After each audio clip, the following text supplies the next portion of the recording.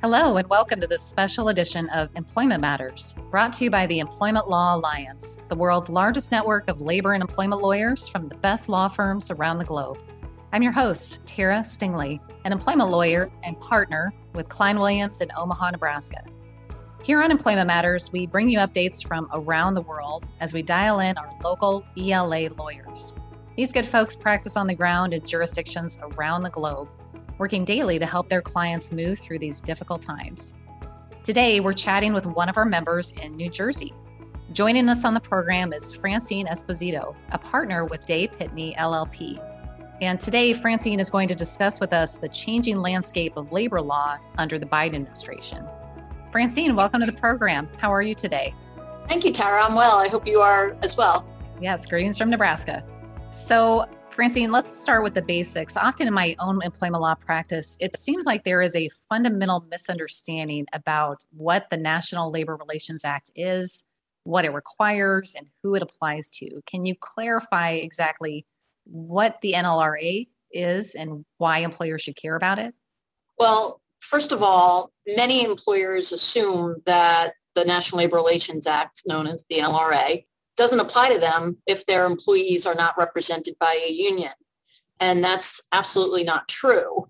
Whenever employees band together for their collective good or raise workplace issues of concern, they're engaging in what's called protected concerted activity under the NLRA, and they can't be disciplined for doing so. And many employers don't realize that, and they think that certain employees are just troublemakers stirring up the pot and discipline and fire them for that activity, not even realizing that this law out there is being violated. And it could be safety concerns that are raised, and that certainly happened during the pandemic as well. Also, depending upon employers' policies, they can be surprised at some point, even when there is no union representing their employees, when their employees go to the National Labor Relations Board, which is the federal agency that enforces the NLRA, and the NLRB finds that the employer's policy under which the employee was discharged violated the NLRA. And so very often employers may bring their policies and handbooks to an employment lawyer for review. And I always caution employers to say, make sure that employment attorney also has a knowledge of federal labor law, because a lot of landmines are very often hidden in employee handbooks that somebody not trained to see them will not see. And as you'll see in much of what I'm going to be talking about here today, what's happening or what will be happening over the next several years will definitely be affecting employers who are not unionized, because they may very well find themselves being unionized in the next couple of years. Definitely a lot of things to think about as an employer. Now, it seems like in this area, labor law is constantly evolving and changing. Why is that?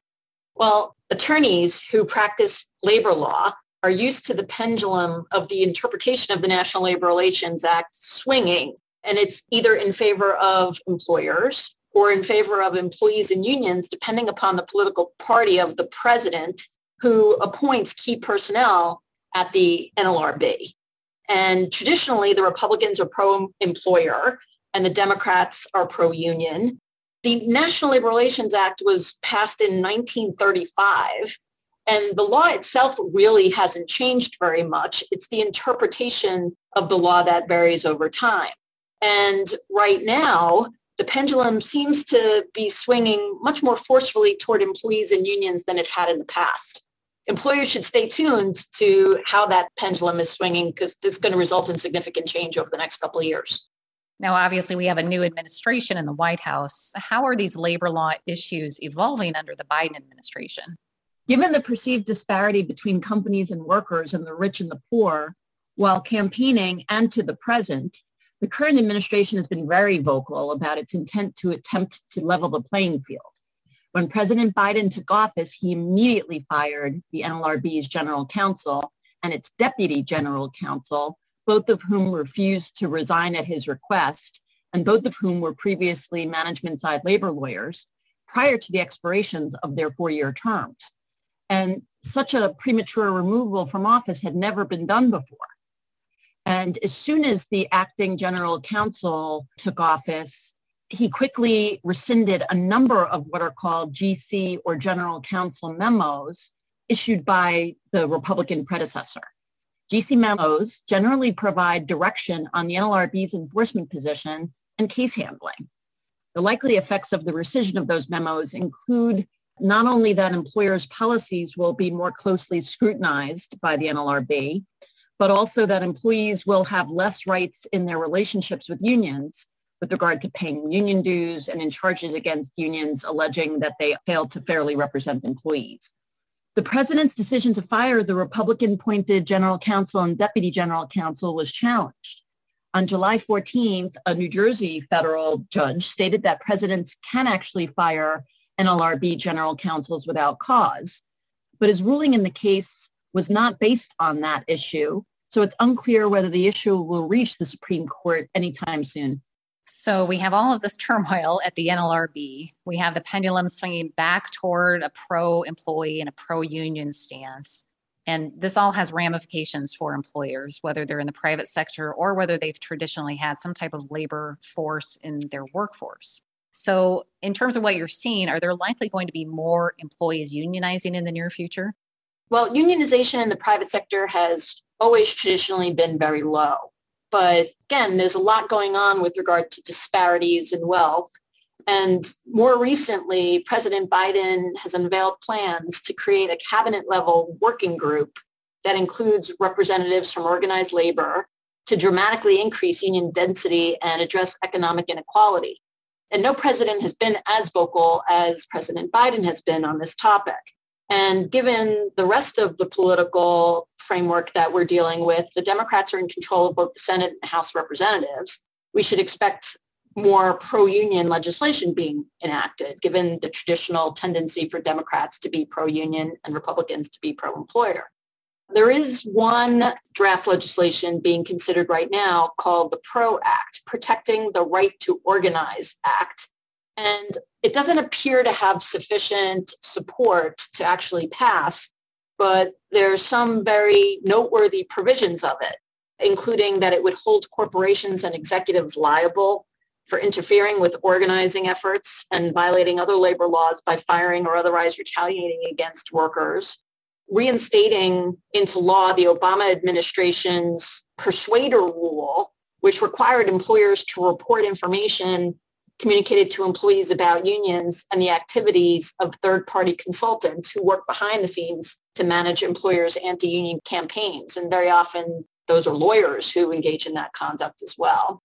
To impose union representation on an employer if a union is able to produce union authorization cards of 51% or more of the workforce, demonstrating that they wish to unionize. And that takes away what is very important, which is a secret ballot election to ensure employees were not actually coerced into signing a union authorization card, and to eliminate state right to work legislation, thereby making it easier for unions to organize in areas of the country, traditionally the South, that have historically had low rates of union membership. There's also a bill currently pending that was recently introduced that would substantially increase funding for the National Labor Relations Board, an increase of over $43 million, which is a lot of money. So change is definitely coming, and more likely, because there is an encouragement of union organizing from the administration, unions will seek to take advantage of that political climate and go after employees more than they have in the past. And you can see it with Amazon right now, where they're trying very hard to unionize or Amazon workplaces. Now, you mentioned the composition of the NLRB. Can you talk to us for a bit about what the membership of the board looks like and how and when that may be changing? Sure. There are actually 5 members of the National Labor Relations Board. They are appointed by the president with consent by the Senate. And the composition of the board will transition to a Democratic majority when the term of one of the Republican members expires in August, which is a month away, basically. Confirmation hearings are occurring this week for the 2 NLRB seats and the general counsel. Republicans certainly will attempt to delay the process as much as possible, leaving NLRB member positions vacant, and that would result in a lack of a quorum for the board to make decisions. when the board composition ultimately does shift, which can be as soon as a month from now, we should expect to see more activity at the NLRB, whether it be employees claiming that their employer's policies violate the NLRA, employees wanting to have a union represent them, and unions claiming various unfair labor practices.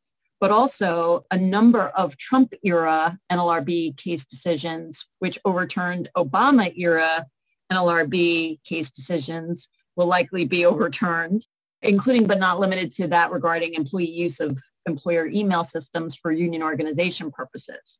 And this is the pendulum swinging that I mentioned.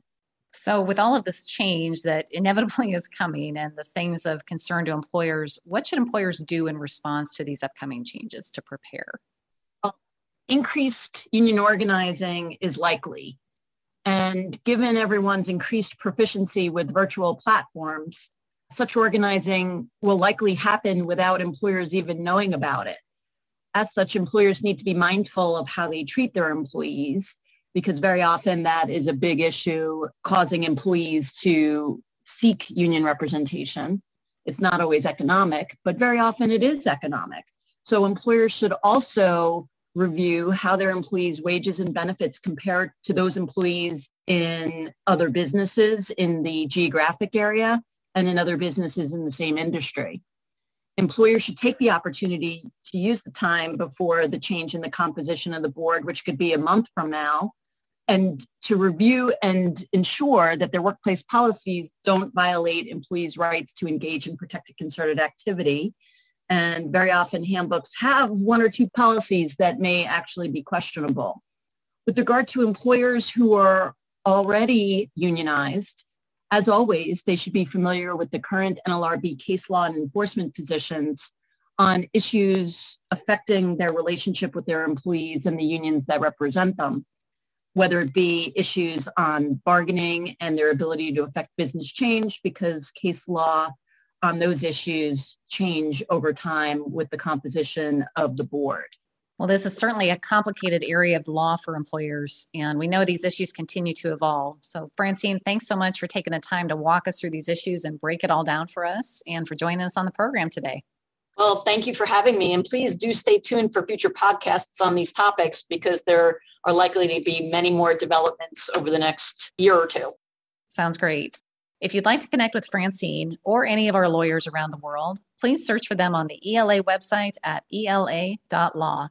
Also visit the website to receive invitations to our upcoming webinars, download white papers and on-demand content from our online library, or access the ELA's exclusive Global Employer Handbook. You've been listening to Employment Matters, a podcast brought to you by the Employment Law Alliance, the world's largest network of labor and employment lawyers from the best law firms around the globe. I'm Tara Stingley. Thanks so much for listening.